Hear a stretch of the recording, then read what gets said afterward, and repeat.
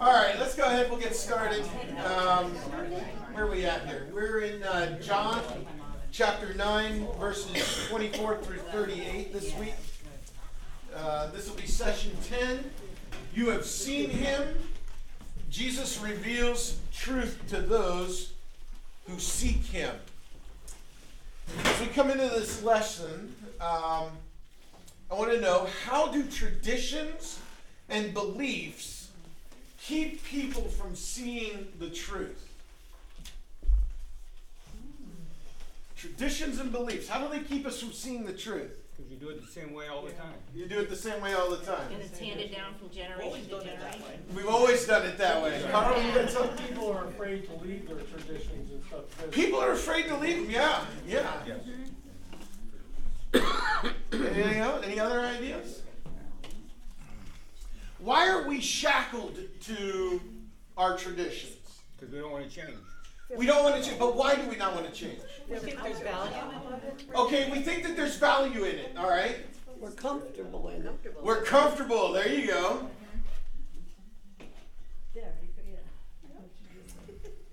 I have friends who are still of the Catholic persuasion, and after many conversations, they're convinced that the evangelical belief that Christ came and died for our sins and all that is right, and the works-based system of Catholicism is wrong, but they won't change. The reason, they're afraid that if they actually admit that system's wrong, then their loved ones that have gone before them will be damned. As if they're not already. Yeah. Right. Yeah. But yeah, I have a number of friends. I have a number of friends. Well, my wife was Catholic and she died, and I can't accept it. I can't believe that that's true, even though I can see that it is, because then that means that she died unsaved, or a parent, or a spouse, or a child. Yeah. Catholicism is strong. Well, it is, but it's out of fear. Right. Yeah. Right. It's out of fear that if I don't do all the prescribed things, then there's a likelihood that they won't make it, and it'll be my fault. And so there's a fear to that. They got to get their friends up, their loved ones out of purgatory. You know? Well, yeah. Well, I mean, most of my family was Catholic, and so they many of them still believed that, or they wouldn't leave. They wouldn't leave it because they didn't want to offend other family members. They also believe very strongly, like in heaven, there's only Yep. the Catholic heaven. So if they switch, they won't ever see their loved ones. Yeah, there's that too. So there's a lot of reasons, and as we come into today's passage, we're going to deal with it. And instead of Catholics, though, it's going to be Judaism. Tevye. And so we're gonna see how this plays out with the Pharisees and what's going on. So let's jump into this. I want to backtrack from chapter 9 back to where we were last week in chapter 8 real quick. So back in chapter 8, we have the Pharisees come to Jesus with the woman trying to catch him up with the whole issue of adultery and all that. And apparently they all leave. It says that they left by the oldest one first and all that. Jesus is still there, and apparently he continues on teaching, because the rest of chapter 8 is Jesus dealing with who he is as he's teaching in the temple. Now let's remember, he's in the temple. This is the festival of booths. So all of Israel is gathered outside Jerusalem, living in tents for 7 days. And halfway through the festival, Jesus goes up to the temple and they bring in the woman in adultery. So that's where we're at. This is mid-festival. This is Jesus' teaching. They're trying to trip him up because they want to put him to death. And they come back. and he's still teaching. Now, I don't know if it's the next day, later that day, or what, but he gets into this whole debate with the Pharisees that are there. And he starts talking about how the truth will free you from sin, which is, that's like so bizarre to the Jews. How's the truth going to free us from sin? And Jesus is explaining who he is and how all this was. And they're like, oh, you're lying, you're making this up. There's a whole argument between him and them because they're not believing the truth. He's telling them, explaining to them what's going on. Now, he tells them, you who lie are from the devil. He's calling the Pharisees. Now remember, these are the religious leaders. You're in Jerusalem. So these rabbis, these leaders, these are the best of the best of the best, if you will. I mean, you don't minister in Jerusalem if you're not any good. You end up in some podunk little town synagogue out in the sticks somewhere, developing your style and all that. So these are the top preachers, if you will, of the Jewish law. And he's calling them liars, and that they are from the devil, which they've been saying he is all the time. And so they go into this whole argument with him. We don't know who you are. We don't know where you're from, which we've talked about, how knowing where somebody was from tells you all about them. And they believed in this whole system of only, you had to come from the right place and the right family to be of any value. And they're like, we don't know who you are or where we're from, but we're sons of Abraham and all that. And so Jesus comes out with his most iconic saying, before Abraham was, I am. Which, this is like fist to face to these guys. What do you mean? You're 30 years old or so. How did Abraham live 1,000 years ago? How can you be before Abraham was? You're not that old. And all that. But Jesus isn't even claiming that he was. He's claiming that he currently is, which is a whole nother issue. And they're just like, what? And so now they're mad at him. And so they are ready to stone him and his disciples in the temple. They're ready to commit murder. And so they pick up stones, and Jesus just kind of wanders out of the crowd. And they're like, where'd he go? Because it wasn't his time. Which in and of itself is cool. And the disciples are trailing with him. And they're going out of the temple. Now, I've shown you the pictures of those stairs of the temple. So they're going out the temple, down those stairs. And as they come out, they run into a blind man. And this is now in John chapter 9. So here's where the story we're looking at today starts. We're going to pick it up mid-story. But I want to give you the background of the story. So we come into chapter 9. So they've just tried to stone Jesus. And Jesus coming out of the temple stops. And he heals a blind man to answer one of the disciples' questions. Now they've almost been stoned by the Pharisees. They're leaving the temple. And there's a blind guy sitting on the corner. And the disciples ask Jesus, who sinned? The man or his parents? And Jesus says, neither. Well, then why is the guy blind? Now remember, the Jews believed that if you have a tragedy, it's because of sin. That bad things happen to people who are sinners. That's their whole mantra. So the disciples are wondering, this guy was born blind. Apparently he's a well-known guy. He was born blind his whole life, and he's sitting here and been begging on this corner since whenever. Forever. And the disciples want to know, well, who's at fault? We see that Jesus indicates he's not blind due to sin. Sin did not cause this man's blindness.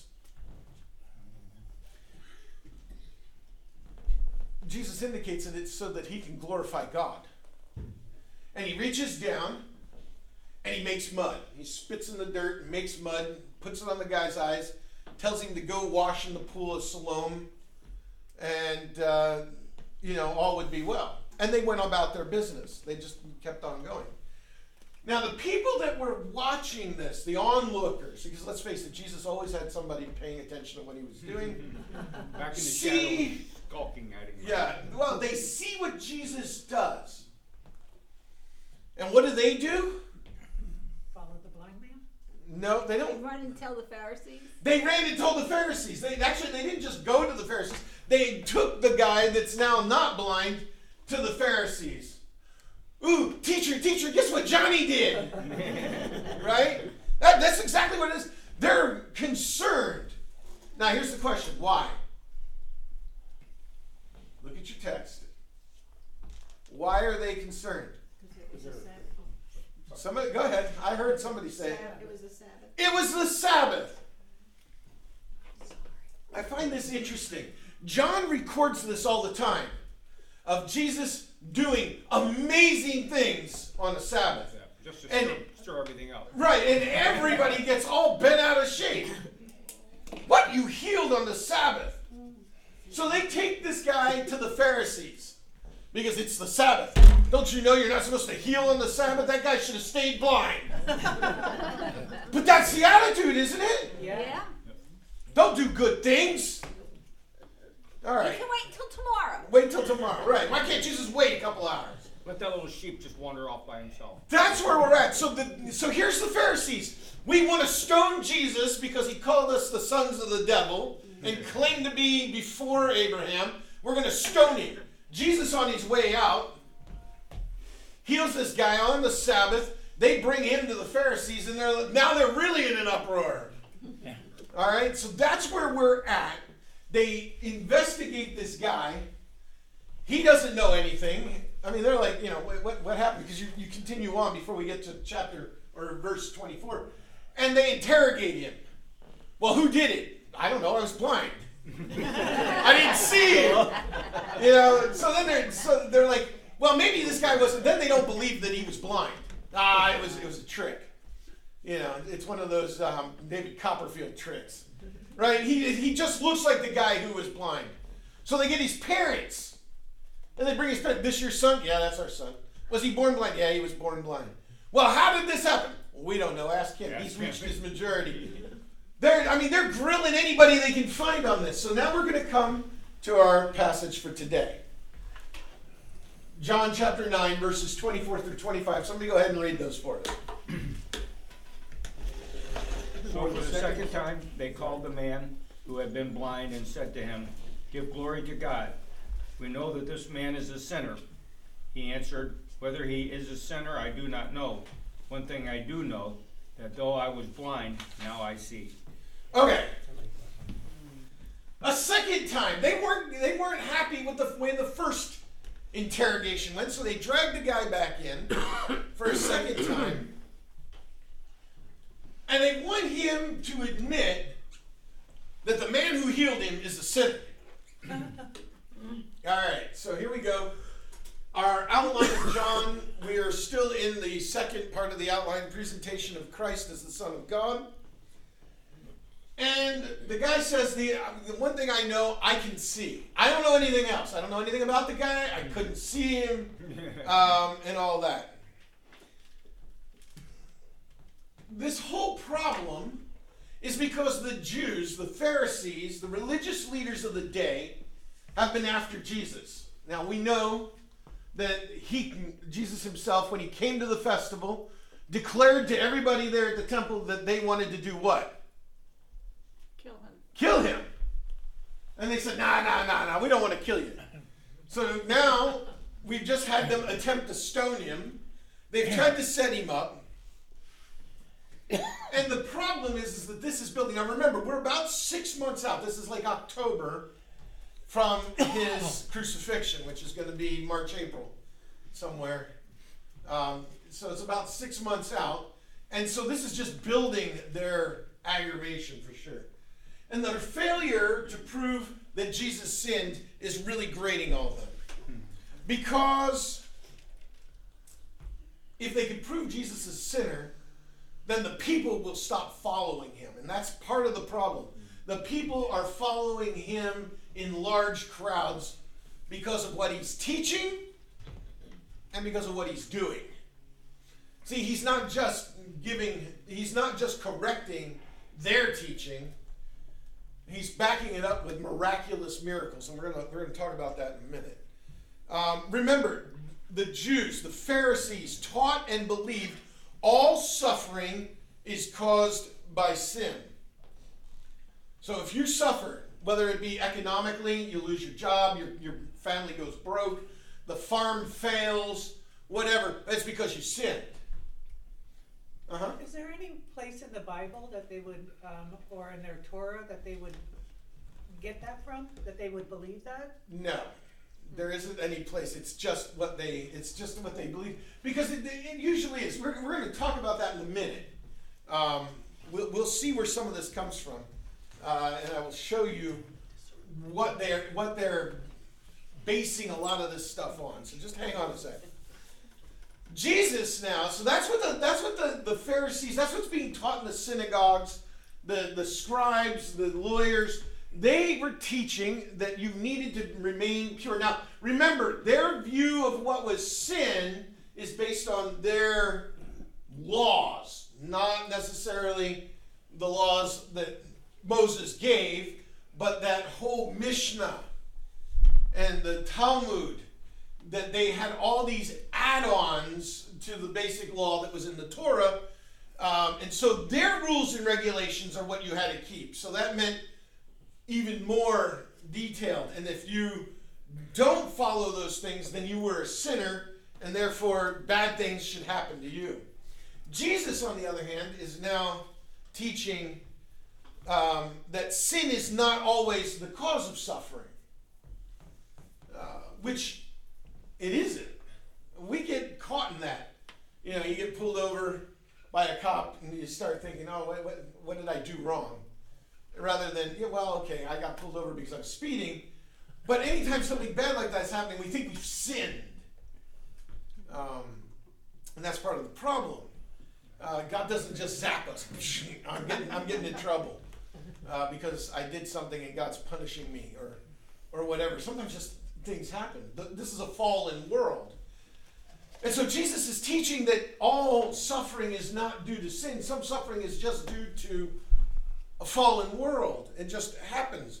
And it happens so that God can be glorified when things do work out and we turn to him and he does something miraculous. Patty? Didn't they have Job?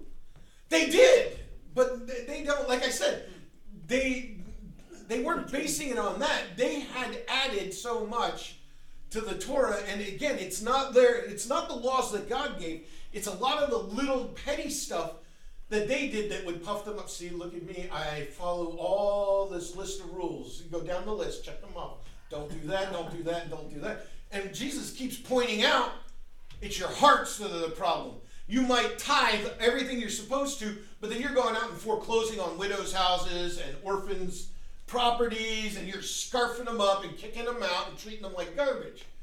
That's not how it works.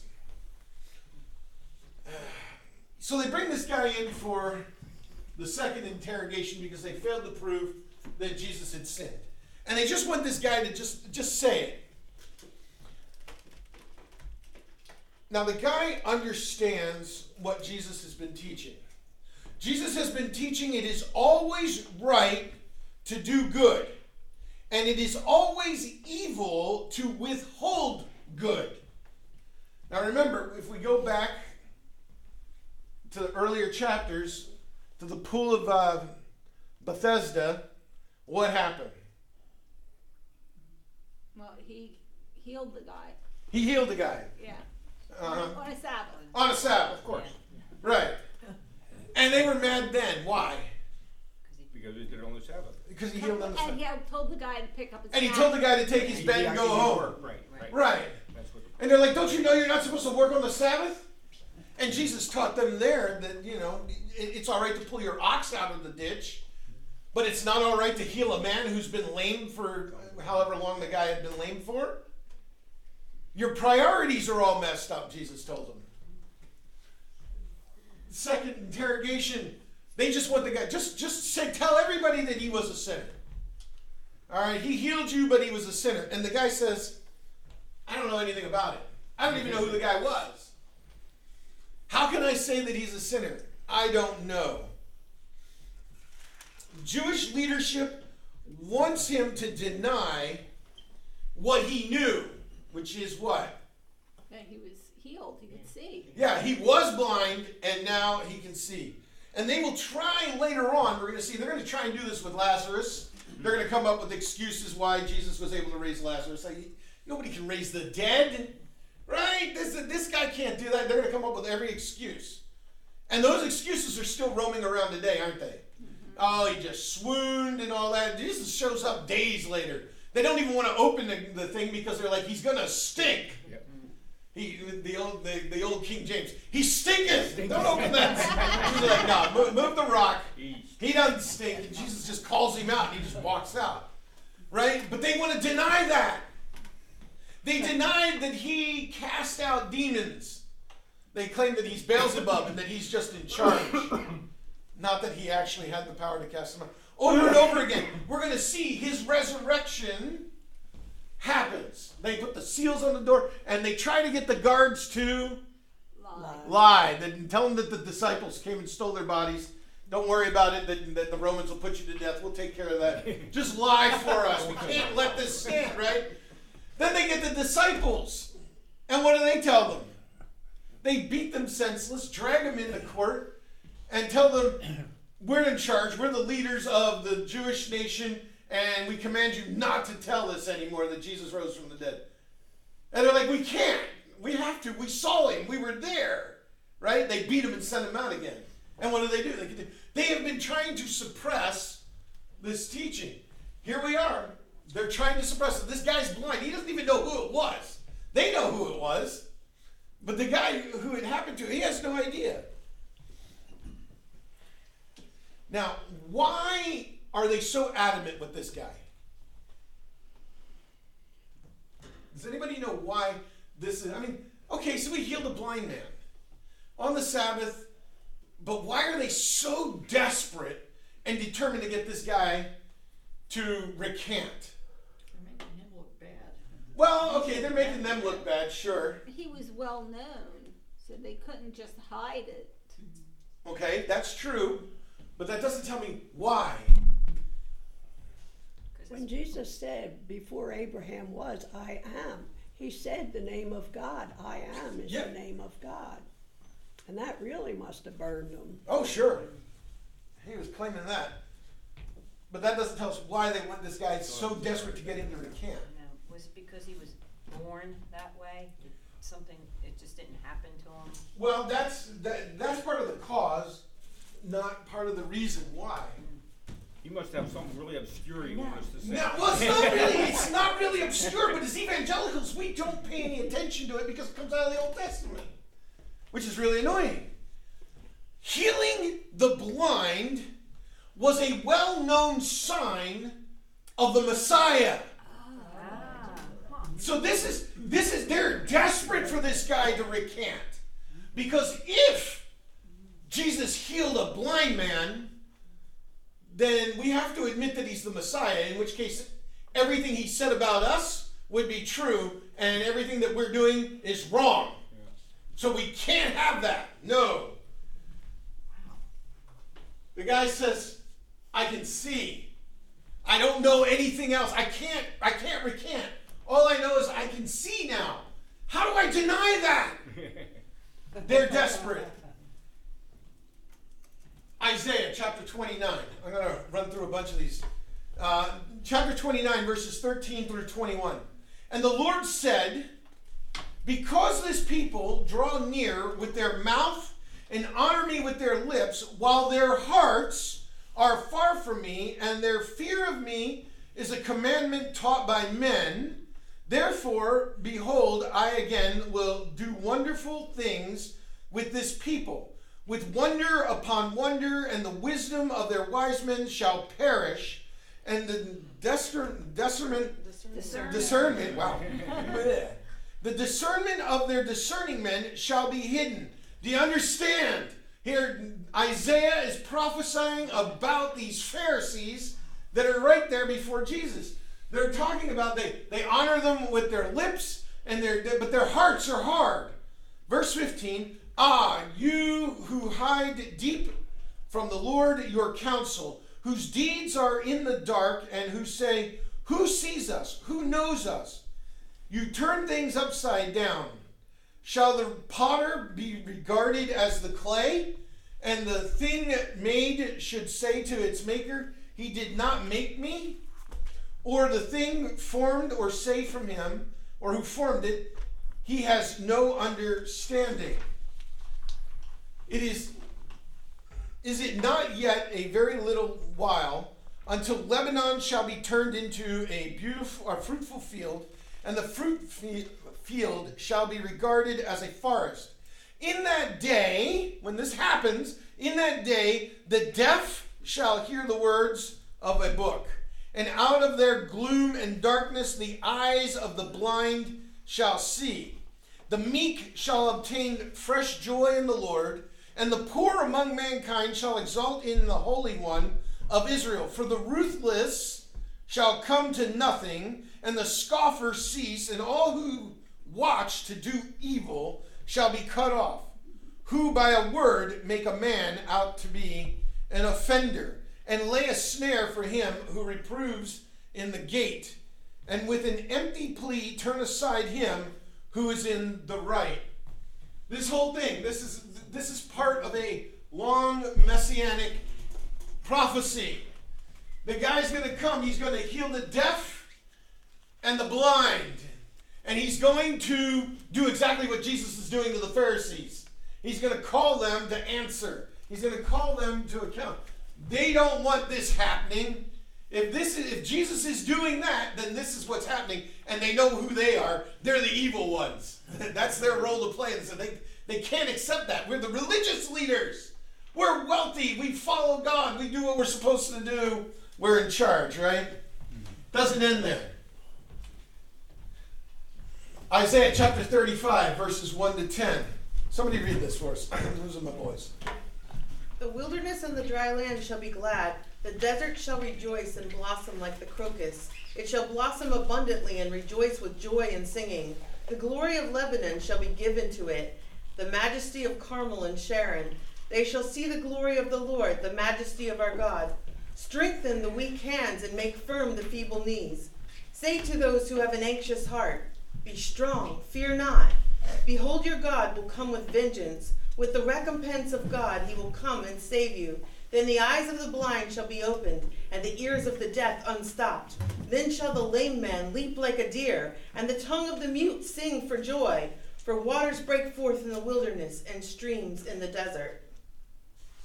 The burning sand shall become a pool, and the thirsty ground springs of water. In the haunt of jackals where they lie down, the grass shall become reeds and rushes. And the highway shall be there, and it shall be called the way of holiness. The unclean shall not pass over it. It shall belong to those who walk on the way. Even if they are fools, they shall not go astray. Though no lion shall be there, nor shall any ravenous beast come up on it. They shall not be found there, but the redeemed shall walk there. And the ransomed of the Lord shall return and come to Zion with singing. Everlasting joy shall be upon their heads. They shall obtain gladness and joy, and sorrow and sighing shall flee away. All of this, isn't this what Jesus has been talking and teaching about? Springs of living water. Isaiah is predicting it here. He first told that to the Samaritan woman, and he's referenced it over and over again as we've come through the book of John. Jesus is portraying himself as the Messiah. These Pharisees, especially in Jerusalem, these are the best of the teachers. They know this. They've memorized this. That's what makes them rabbis. That's what makes them teachers of the law. They've got this down cold. They know exactly what Jesus is saying. See, all these teaching things are playing into this. He's calling this out and saying, this is who I am, and this is who you are. And they're going, no, no, no, no, no, we're not that. We are not the evil ones. We're not the ones that are causing the problems here. It's you, Jesus. And Jesus says, well, let me show you a thing or two. Let me heal the lame. Let me heal the deaf. Let me heal the blind. And they're like, no, these things really can't be happening. It's all a trick. It's a lie. Just tell yourself it's a lie. Right? One more. Isaiah. Isaiah's got a lot of this. This is all that messianic promise. We always just look at the stuff about Jesus as the baby coming in Isaiah, but this is what the Messiah is going to do when he comes. Here we are, Isaiah 42, verses 1 to 9. Somebody read that. Behold my servant, whom I uphold, my chosen, in whom my soul delights. I have put my spirit upon him. He will bring forth justice to the nations. He will not cry aloud or lift up his voice or make it heard in the street. A bruised reed he will not break, and a faintly burning wick he will not quench. He will faithfully bring forth justice. He will not grow faint or be discouraged till he has established justice in the earth, and the coastlands wait for his law. Thus says God, the Lord, who created the heavens and stretched them out, who spread out the earth and what comes from it, who gives breath to the people on it and spirit to those who walk in it. I am the Lord. I have called you in righteousness. I will take you by the hand and keep you.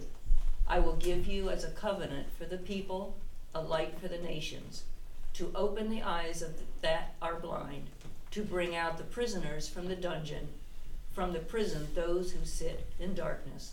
I am the Lord. That is my name. My glory I give to no other, nor my praise to carved idols. Behold, the former things have come to pass, and new things I now declare. Before they spring forth, I tell you of them.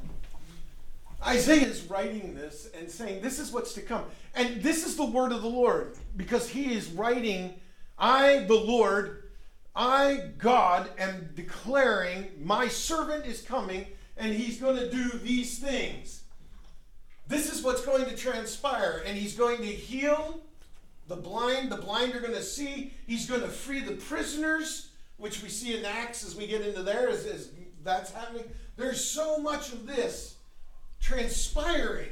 And Jesus is playing on this, claiming, it's me. This is me. Here I am. See, here I am. I'm who Isaiah is talking about. Let me show you. Let me heal this blind guy. See, I'm this guy.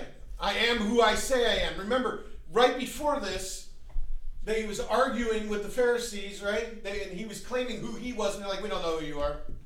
They knew who he was. All they got to do is look at what he's doing and saying. They know who it. They're like, we don't know where you come from. We don't know who your father is.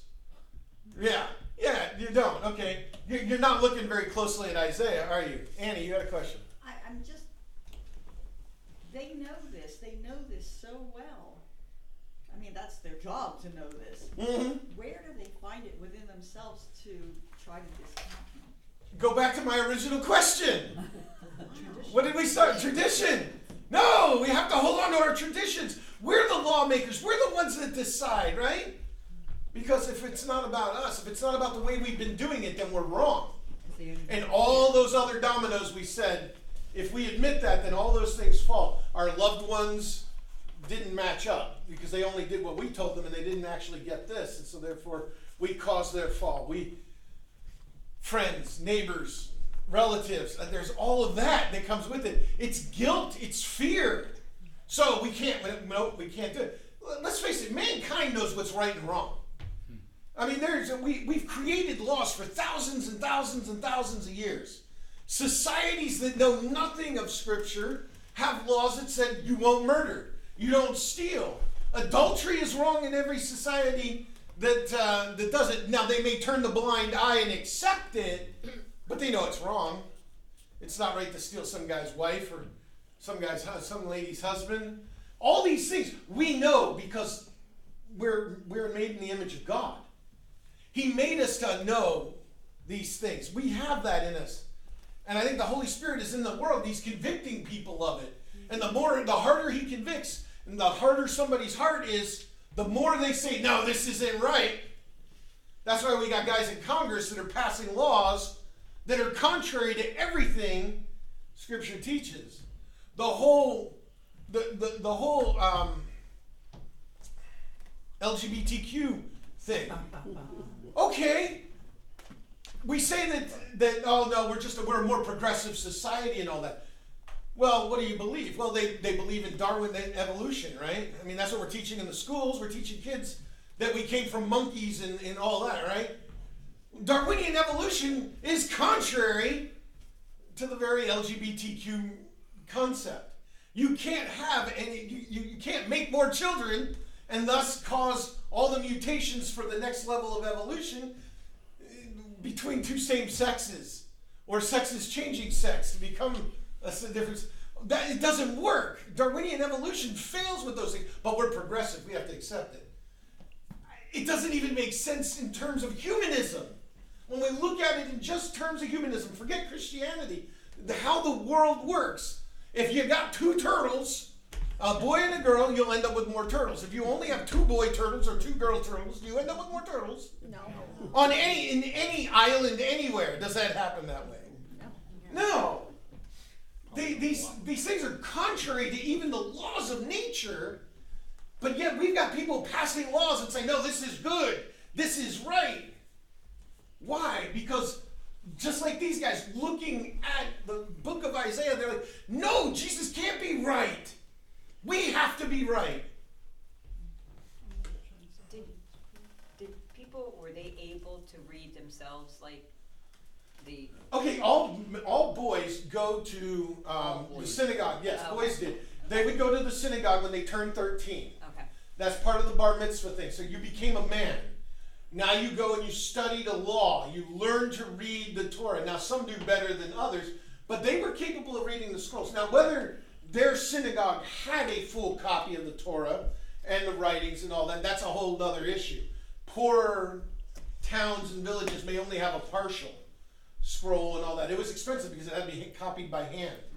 And so but these guys are in Jerusalem. These guys are part of the Sanhedrin. These guys are at the temple teaching. They've got access to everything, and they can know it. So did the women never hear it and just go along with what their husbands say, or? No. Okay, so in a synagogue, there's two stories usually, and again, it comes back to how wealthy the town was. So on the first floor of the synagogue is where the men sat. So they would come in and they would say the prayers and all that. Women, there was an upper gallery, and women were permitted to be up there. Even in modern day synagogues that are Orthodox, we'll have an area for the women, and it's usually the lattice that you put outside under your deck. Then they'll have an area that's latticed off, and the women will sit in there, and that's their section, and all that. And the men will sit in the rest of the room. But that's only if you're in a more progressive synagogue and all that, they'll be mixed. But in the more Orthodox, they'll do that. Okay, we're going to move on, and we're going to run out of time. Okay, so this is what's going on. So now we know what's going on. Now let's see what's happening. John chapter 9, verses 26 through 34. Somebody go ahead and read that. It's a lot of reading today. They said to him, "What did he do to you? How did he open your eyes?" He answered them, "I have told you already, and you would not listen. Why do you want to hear it again? Do you also want to become his disciples?" And they reviled him, saying, "You are his disciple, but we are disciples of Moses. We know that God has spoken to Moses, but as for this man, we do not know where he comes from." The man answered, "Why, this is an amazing thing. You do not know where he comes from, and yet he opened my eyes. We know that God does not listen to sinners, but if anyone is a worshiper of God and does his will, God listens to him. Never since the world began has it been heard that anyone opened the eyes of a man born blind. If this man were not from God, he could do nothing." They answered him, "You were born in utter sin, and would you teach us?" And they cast him out. All right, so here's this guy. And they're pressing him. Tell us what he did again. And I love his statement. Do you want to be his disciples? I mean, I told you once. You didn't believe me then. Yeah, I love this guy. You just hear the sarcasm.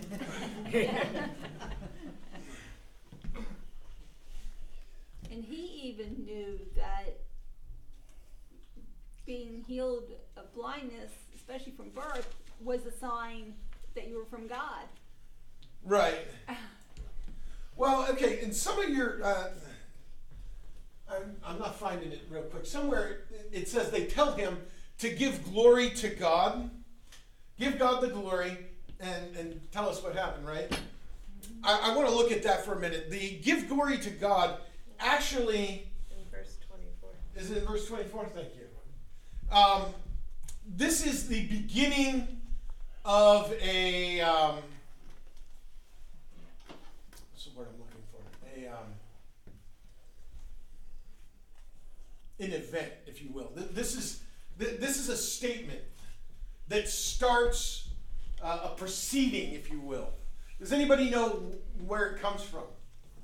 Yeah, when, trying to think of his name, stole the, well, I don't know, it was when Joshua, what's the guy's name? Achan? Achan. Yeah, Achan, yeah, thank you. Yeah, you're right. It comes from the trial of Achan in the book of Joshua, when Joshua tried to take Ai and they failed, and then Joshua goes to God and says, why did we fail? And he says, well, somebody stole from Jericho. I told you to consign everything to destruction. But Achan didn't, did he? He stole clothing and gold and stuff and all that. So Joshua comes to Achan. They go through this procedure and they figure out that it's Achan.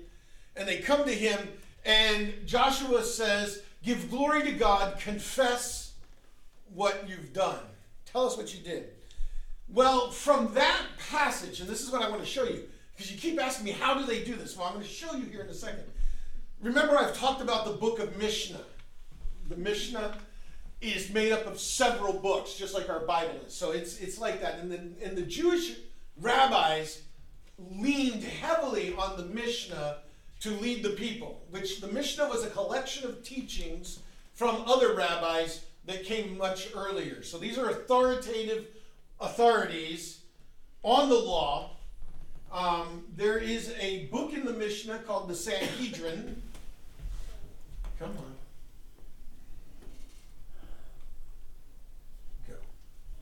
Go. Sure there is. Batteries. Oh, There okay, we yeah, go. right. Oh, there you go. That'll go twice. Right. It's sleepy.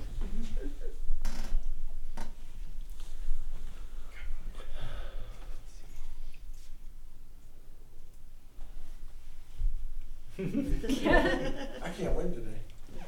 We all get real loud. Oh, there you There go. you go. Okay.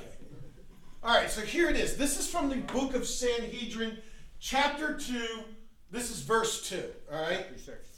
Now, I know it's a little small. Don't worry. I'll read it for you. This is about trials.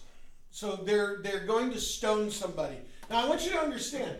This, okay, those of you, I know a bunch of you in here come from Orthodox backgrounds, Catholic, etc. When somebody's dying, what do you do?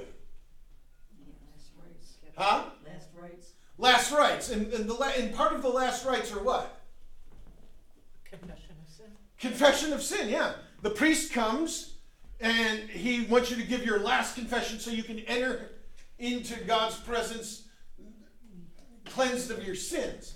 Well, that's where it comes from this. That whole litany in the Orthodox churches, they take it from the Sanhedrin in the Mishnah. It comes from the book of the Sanhedrin right here, chapter 6, verse 2, which this is taken from the story of Achan out of the book of Judges. So what happened there, that one little trial, they're going to write this whole thing. And so it says, when he was 10 cubits from the place of stoning, they say to him, confess, for it is usual for those about to be put to death to confess. For whoever confesses has a share in the world to come. You understand that? So if you confess before you die, you can have heaven. For we find concerning Achan, to whom Joshua said, my son, I pray you, give glory to God, or give glory to the Lord, the God of Israel, and confess to him, and tell me now what you have done. Hide it not from me. And Achan answered Joshua and said, truly have I sinned against the Lord, the God of Israel, and thus I have done. We see it in Joshua chapter 7, verses 19. And how do we know that his confession achieved atonement for him? For it is said, and Joshua said, why have you troubled us? The Lord will trouble you this day, in Joshua chapter 7, verse 25. Then he goes on, this day the Lord will trouble you, but you will not be troubled in the world to come.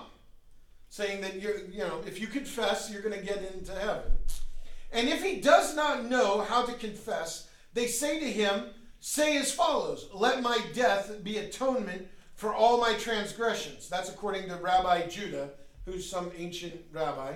That's his teaching on it. If he knew that he had been subjected to perjury, he says, let my death be atonement for all my sins, except for this particular sin of which I have been convicted by false testimony. They said to him, if so, then even everyone is going to say that so as to clear themselves. And it goes on from there, like when he's so many cubits, you stop again and ask him this. And it's how this proceeding is supposed to work. This is the procedure that they're following. And so here we are. We've got the Pharisees interrogating this guy for a second time. And they start this whole thing. Because they believe that confession, by confessing whatever they think is the sin, will purify you. This is where the last rites come from. So those of you that remember the Orthodox way of doing things, the last rites, this is where it comes from, right here, the book of Sanhedrin. It starts in chapter 6, verse 2, and goes on from there. Comment or question before I move upon us. Go ahead. So they were trying to get him to confess that he was sinning. Well, that Jesus was sinning. Oh, that Jesus. Oh, okay. Because they already know he sinned because he was blind. Yeah. Okay. All right. So we'll move on. But this is what they believe. Now, remember, these guys are the leaders of the Jewish nation. They know this. They know this teaching. They know what they're doing. This is what they believe. Now we come back to the guy. And his response. They're like, come on, confess. Tell us what you did. He says, I don't know anything. I can see. You can't. You can't see. You're the problem. It isn't me. And really, this guy does get, he's getting flippant with them. He knows what happened. They won't admit that it happened. And he's happy. Can you imagine being born blind and all of a sudden being able to see? This is a joyous day for him. He wants to go out and celebrate. These guys are grinding him through this trial. And he's like, I told you what happened. Or you want to hear it again? Is it because you want to become his disciples? That's like a slap in the face, right? We've been walking through John. These guys have been after him month after month. They keep trying. Jesus shows up, does something, and they come after him. This is a slap in the face, if there ever was one. You want to be his disciples? These guys had their own disciples. Again, these are the top of the top, the teachers of the teachers. They've got disciples of their own that are sitting there watching how this plays out because they're supposed to learn how to be like their mentors. So they come back. Somebody had a question? I was just picturing in my mind him standing there with that snarky look on his face, like, you want to be disciples? Well, yeah. So their comeback. This is their comeback. We are followers of Moses. This guy we don't know anything about. It's not a competition with Moses, though, is it? No. They view it as them versus him. Moses, the law of Moses versus Jesus. But the problem is that Jesus is correcting not the law of Moses. He's correcting that Mishnah that they're quoting from.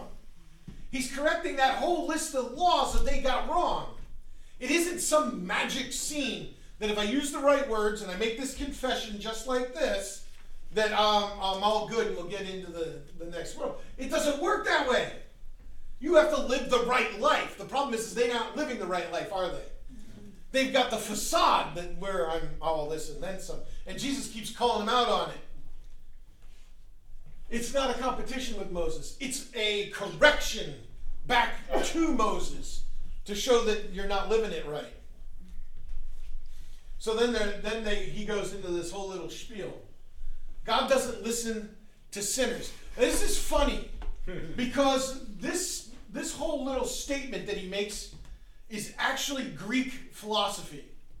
It's the idea of logic, which the Jews didn't use. The Jews, they were steeped in their tradition and all that. Greek logic was fairly new to the world. The idea that if this is true and this is true, then this must be true. That whole thing, you remember doing those 2-column proofs in geometry class? Yeah, we all hated them, right? That was a long time. A equals B, B equals C, therefore C equals A, right? Yeah, that's what this guy whips out on them. These are Jewish rabbis. They're teachers of the law. They are about the tradition. This is what we believe. Here, look in the Mishnah, you can see it here. They don't think. This guy's thinking. Somewhere he's heard Jewish philosophy and logic, and he said, look, we know, you said that God doesn't listen to sinners. And you said that this guy healed me, and he did it through God because only God can do this because I was born blind. Therefore, he must be from God. And they're like, they're standing there, and I'm sure they're perplexed. They're dumbfounded because everything that they've been trying to get him to say, they now understand. He makes it clear to them, the reason you're doing that is because you don't want him to be from God. Which he clearly is, because there's no way he could heal a blind man who was blind from birth, because it's never happened in the history of the world, and now it has. Only God can do that. Therefore, God is listening to this guy, which means he can't be a sinner, which is what you want me to say, that he's a sinner. How's that possible? And in the face of logic, what do? They want to stone him. Well, they don't stone him, but yeah, they pass judgment. You're a sinner. Get out. They excommunicate him. They kick him out. Somebody back here said they doubled down. They what? They doubled down. They double down. Yeah. Just get out. We can't accept it. We can't accept this. So therefore, we're going to get rid of you. This guy's just been healed. He's blind. Okay, I'm leaving. And he goes. Was he even able to go into the temple, the blind man? Sure. Oh, he was. Okay. Yeah, he could go in. I mean, that was, that's because he sinned, supposedly, because he was blind. Yeah. He's still able to. Okay. He's able to go up there.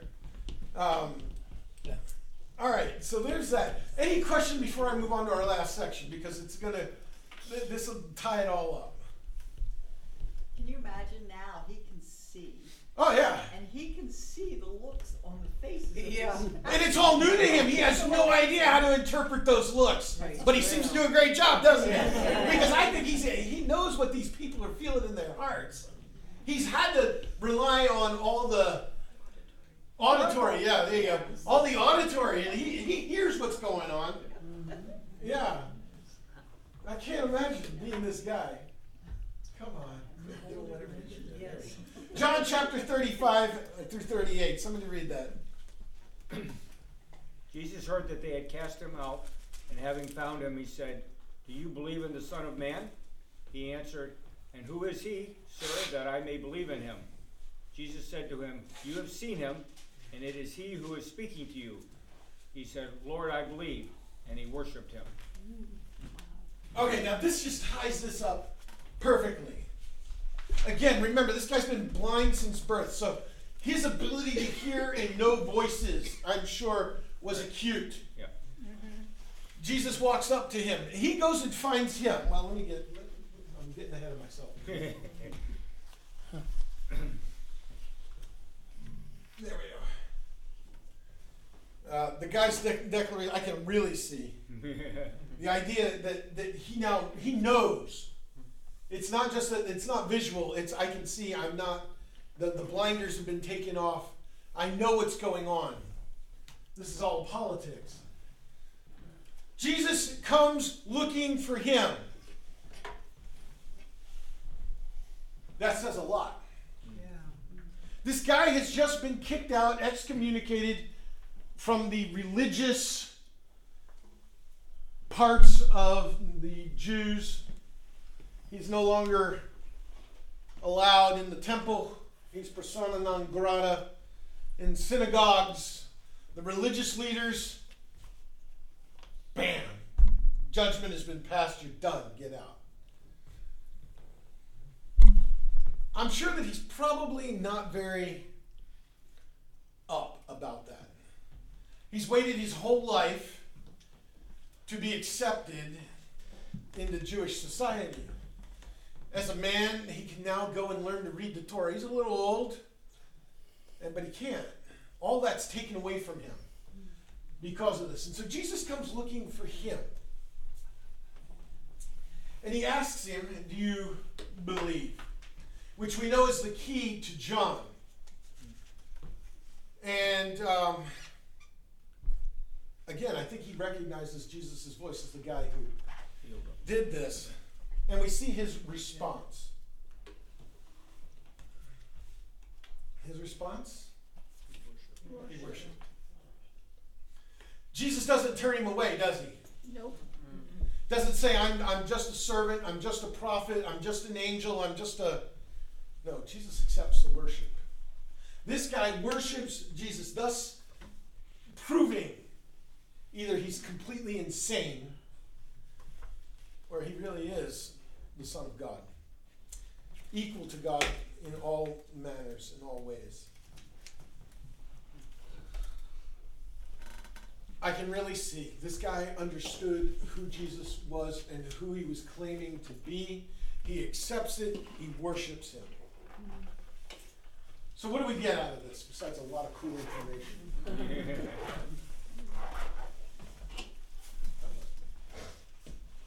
First, as we go this week, we must examine our beliefs in light of Scripture. That was the problem with the Pharisees. They would not listen to Jesus. They would not examine what was happening right in front of them in lieu of what they knew from Scripture. They knew Isaiah and all those chapters we looked at. But where do they turn to?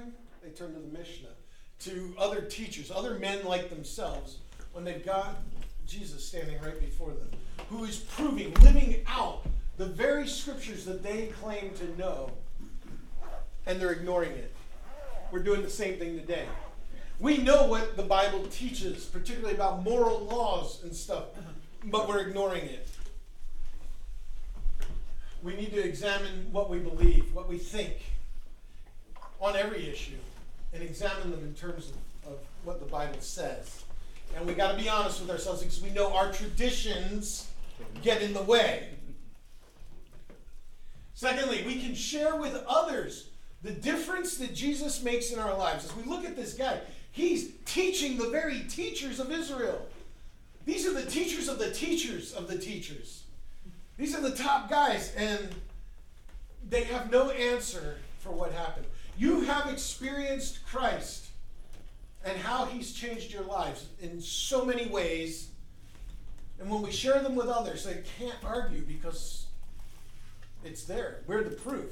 We're the living proof, the living embodiment of what God is doing in the world today. We need to be sharing that because that's powerful and almost irrefutable. Lastly, we can worship Jesus in faith and in action because what he's done for us and others that we know, we can see it. We can trust in that, and he is worthy of that worship, just as this guy knew who Jesus was. As he's claiming, I can see, I know. That should lead us to worship, not of ourselves, not of those that have helped, but of the Lord ourselves. Let's close in prayer. Father, we thank you. We thank you for this guy who was willing to stand for you and show us how we can stand before those in our day and age. Our leaders today are no different than those Pharisees there. They want to deny what's right in front of them. They have their own beliefs, their own traditions that elevate them, and they refuse to accept you. Lord, help us to bend that knee and worship you and accept what you're doing and what you're saying in our world as we go about our lives. In Jesus' name, amen.